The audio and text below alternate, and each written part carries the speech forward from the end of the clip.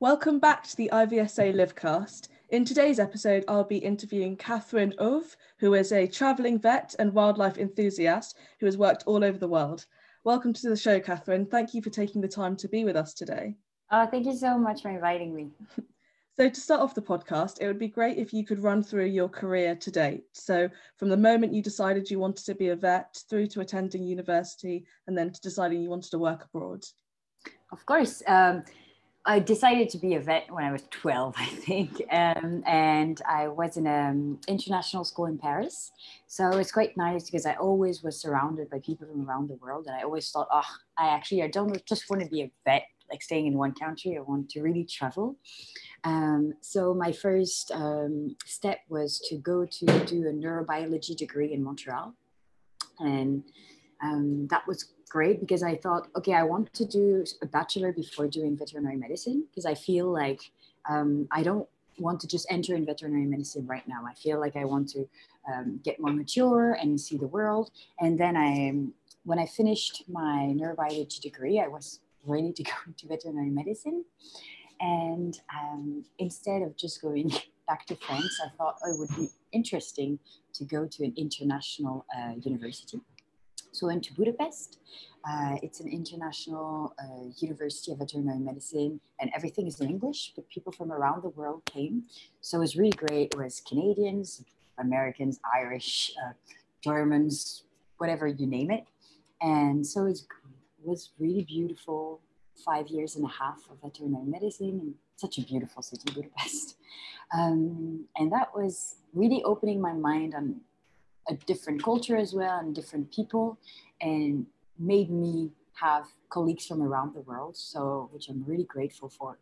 And I would really, really say to everyone who's thinking about doing veterinary medicine to not just think about your country, but there's universities all around the world. So that's also something that you can think about.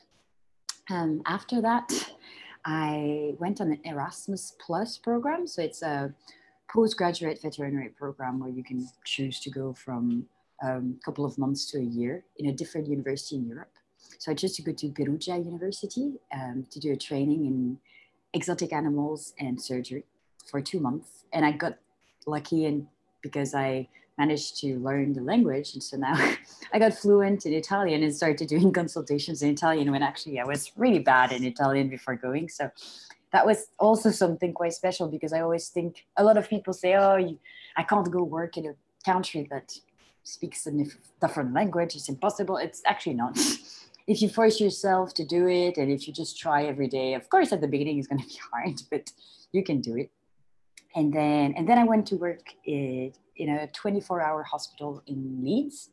So it was a lot of night shifts, a lot of weekend shifts. And it was England, but it was a really great opportunity with mentors. And it was a 30% exotic animal hospital. So that was also really, really lucky for me because I got the chance to learn a lot on exotic species, reptiles, birds. And at the end of this, I thought to myself, okay, so 1 year in a dogs and cats clinical work in England is not exactly what I wanted for myself. I really wanted to go and explore the world and go into a hot country and work with wildlife. So I decided to leave Leeds and go to South Africa to work in different rescue centers that were cheetah and leopard rescue centers. And I loved it. I volunteered for 4 months in 2 different centers. And I also taught some veterinary students how to treat a wildlife and things like that. And that was amazing. I loved South Africa. I want to go back.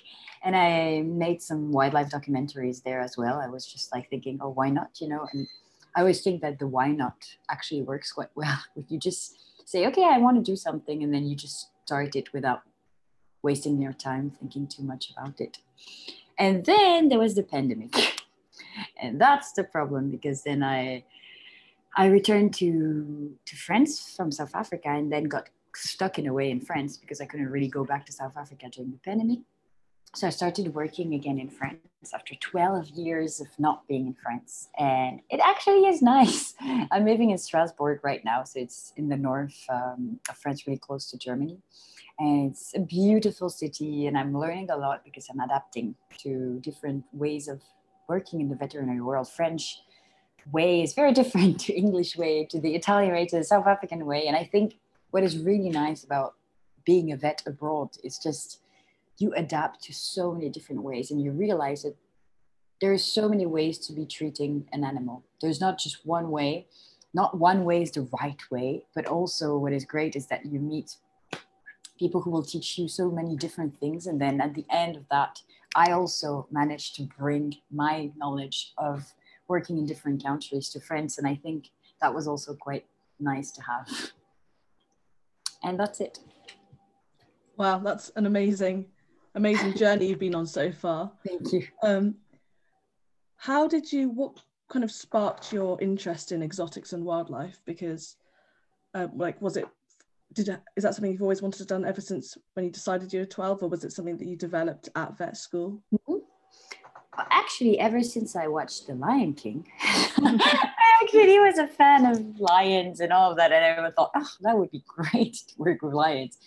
But also I actually, the more I traveled and the more I realized that you can actually be passionate about your job. You don't need to just have a job because you have a job, and a status because you want a status. Actually, you can be passionate about your job.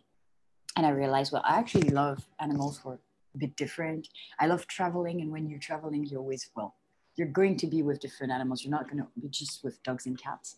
And the more I traveled, the more I was working with, elephants and bears and monkeys when I was in Thailand or in India with snow leopards. And the more I was traveling, the more I developed, this passion for wildlife. But I think it was an in-between.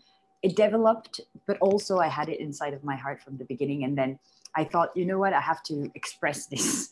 And the more I traveled, the more it was getting bigger and bigger by the different zoos or rehabilitation center, wildlife rehab centers that I worked at. Well, a really, really fantastic response to that question there. Thanks. What are some of the biggest challenges you have faced when working abroad? There was some challenges. I think some people have different ways of working. And of course, sometimes it's a way of, you've been educated in a different way. And there's also some underprivileged areas. And I think the major issue that I had probably is when I was working in townships in South Africa, was quite difficult because those people don't have the money that we have. And often you're going to see a case that, well, in France, everything would have been prevented because they would have been vaccinated. They would have been, spayed or castrated. And at that point, you have an animal that has all of those diseases and you can't even really cure them because you don't have even the money for an antibiotic or an anti-inflammatory. So that's probably one of the difficult things I had when I was traveling abroad, is just to feel that not every country has the money or the possibility of treating their species and their animals the way we all would like to treat them. Yeah, that's really interesting. What have you learnt about the global vet profession since graduating? Well, I think it's all, again, coming back to my last answer, I think really, I think every time I went to work in a different place, when I was working in Australia with, it was a zoo, an open range zoo, and I was working with a cheetah that had exocrine pancreatic insufficiency. And I was working with this cheetah, we were treating her, and then I went to South Africa a couple of years later, and they had cheetahs in a sanctuary that had the same disease. And I realized, oh my God, globalization of the ways of treating and just the knowledge of veterinary medicine is so important. Because when I went to this sanctuary in South Africa and treated their cheetahs from this disease that I was learning in Australia, I realized, oh my God, we need to get more of our knowledge. Everyone needs to work on just internationalizing our knowledge and globalizing the veterinary medicine research, because I know it is global, but I think when you stay in one country, in one city, in one clinic, you don't really have this open mind of just seeing, okay, there is actually this disease that could be treated that way, but I don't know because I'm not in this other country that has been treating this disease. So yeah, I do believe that it's something that we have to work on, and all the vets from around the world. Well, actually, I was in the IVSA, and I think it's a great way to be doing that from the start, because you're a student and you work with international vet students from around the world, and then you become their colleague, and then you can continue connecting, you know. That's really, really interesting. What are your plans for the next 5 years? Are you hoping to travel more and to places that you haven't been to? Are you hoping to go back to South Africa? It's interesting because I've never had a 5-year plan. I don't even know where I'm going to be in a year. Because of the coronavirus, I think at least for a year, I'm still going to be in France. But my plans for probably the next years would be to go back to South Africa or to another country where I could work with wildlife. And I really, really want to develop my wildlife documentary that I was working on. So I have a channel called Big Cat, Small Cat Vet on YouTube. And when I was traveling, I was doing these wildlife vet documentaries on the sanctuary that I was working at in South Africa for kind of getting the word out there that there is disappearance of species, and species are getting an instinct under our nose right now. And I think that I really, really want to continue traveling and continue doing these wildlife documentaries to make people aware that our wildlife is just disappearing at the moment. Definitely, that's really, really inspiring. Many students at vet school are interested in working abroad or doing placements abroad, but they don't know how to go about it, or they worry that it's too unaffordable. What would your advice be to them?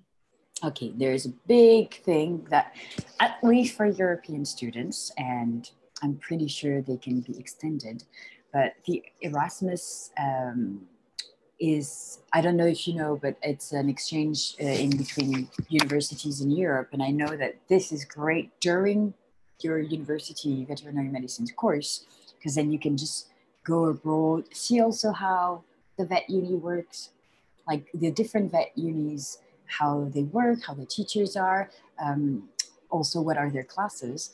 But there's something else I really loved when I was finishing my studies. It was Erasmus Plus, which is something a bit different. And I was speaking about it earlier, but it's from 2 months to 12 months.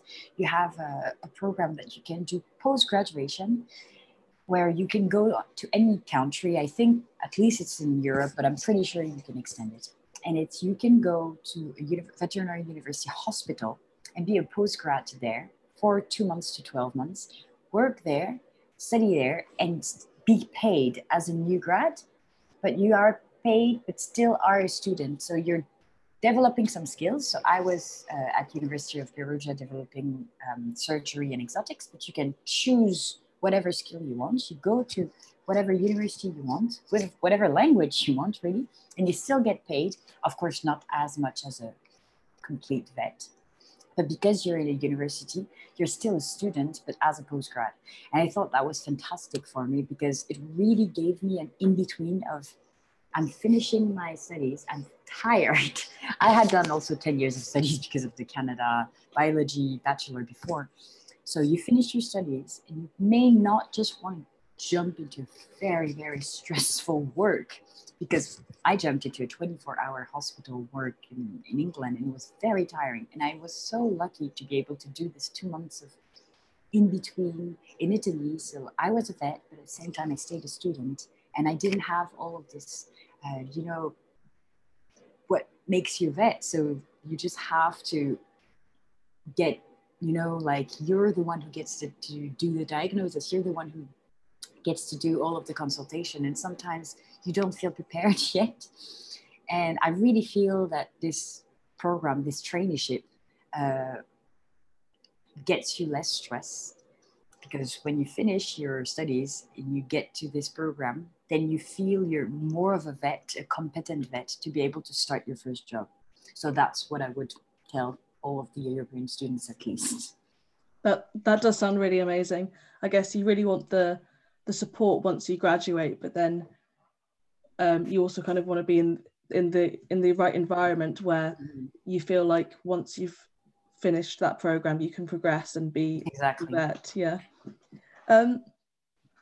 Is there anything about being a wildlife vet that you didn't expect, or is there anything that has exceeded your expectations? Well, every time I travel to a different place to volunteer, because I still don't have a proper wildlife vet job which I really want to, and I want to get into specialty and all of that. But with all my volunteer work, what I exceeded my expectations probably was when they gave me the chance to really like treat their animals, because when I came from those different countries with this knowledge of their animals, for example, when I went to South Africa, I felt like they gave me a lot of opportunity to treat their animals, even though I wasn't their vet, I wasn't working for them, but I was volunteering. And I felt like the more you go abroad, like not in, for example, I'm French, but I went to South Africa, and I felt like they really, and I also worked in Botswana, and I felt like they really gave me the opportunity of giving everything that I had. Like when one day we had a leopard that was choking on a zebra skin, and I got the chance to save the life of this leopard because it was an emergency thing that we had to do the surgery as quick as possible in the hospital that was close to the sanctuary. And I got the chance to properly do the x-ray of this leopard, realize that there has something blocked in the throat, open the stomach to grab the zebra skin, remove the zebra skin, close the leopard, and the leopard was fine. And we saved the life of this leopard from the sanctuary. And they really put their hopes in me, and they gave me the chance of saving their animals. So I think that's probably what exceeded my expectations, because I didn't realize that I was not, I haven't worked for 20 years as a wildlife vet, but I know surgery. I have been working a lot into surgery, and I knew I could do it. But someone who has confidence in you and say, yeah, okay, go on. We give you the chance of that. That was really nice. That sounds amazing. What an amazing story to be able to pull out zebra skin from a lion. Do you think that being multilingual is an important skill for vets wanting to work abroad? Yes, but I don't believe that you are multilingual. You're not born multilingual. Mm-hmm. I think, as I told you, I learned my Italian in 2 months, practicing every day, because I had Spanish roommates who couldn't talk to me in English, and I couldn't talk to them in Spanish. So we just mutually spoke Italian to each other. So it was kind of a broken Italian. But the least you're scared of it, and the more you try, the more you can do it. And I think if you actually, I don't know, if someone is in love with Sweden, then just go ahead. Maybe go 1 month before your job and do a very fast course and get Swedish roommates. And then I think there's always a possibility to go. And I know a lot of English people say that I'm not good in languages. I don't know how many times I heard an English person say that. I think it's just because everyone speaks English. But truth is, you guys are as good in languages as everyone else. It's just, I think it's just we have to speak English. So we have to torture ourselves every day to be able to speak your language. But I think it's easier, of course, to speak English. But I think you guys can also do it. Like whenever your English is your mother tongue, then you can definitely learn another language. And I think it is important, because then it just broadens all of your opportunities to be able to, if you want to go to South America, just learn Spanish. I don't know. Yeah, that's really great advice. Thanks for that. Just to finish off the podcast for today, what is the most challenging or interesting case that you've dealt with so far? I would still speak about my leopard with the zebra skin inside of the throat, and that was fantastic. But also I would speak about this cheetah case that I had. That was quite really a mind-opening thing, because So I was working at this. I was doing a traineeship in this Melbourne Open Range Zoo, and we had this cheetah that had exocrine pancreatic insufficiency. So we worked, and I did a project on her for a couple of weeks, where it was understanding how she was treated and seeing how it was going, this treatment, and it was a special enzymatic treatment that we were giving her. So I understood exactly what were the clinical signs of this disease and what was happening and everything. And so when I went to South Africa in this sanctuary, I realized that some of their cheetahs had this disease. They weren't aware of it. Of course, it's not an easy thing to know. I think you have to have done the research before, had a case of it. So when I actually got the chance to speak to them about this disease, they offered me to do a presentation about what I did in Australia. For their staff, and explain to them what was this enzymatic treatment that we were using. And so they started telling me that it was interesting, and they were getting into potentially getting the treatment to South Africa to be able to treat their cheetahs and see if it would be working.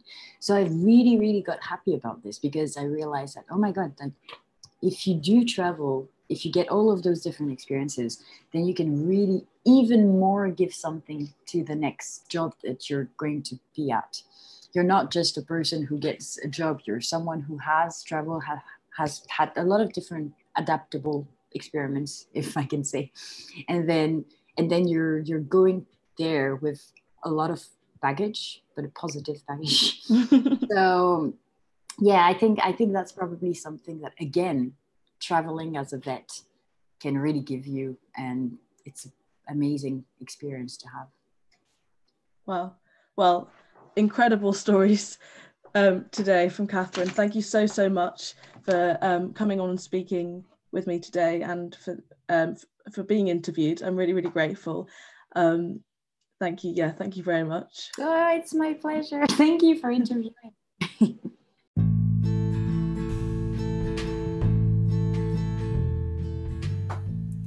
I'd like to say a big thank you to you for listening and for all your support. Don't forget to check out the IVSA Liverpool Facebook page for updates on new episodes, and feel free to drop us a question if you have any.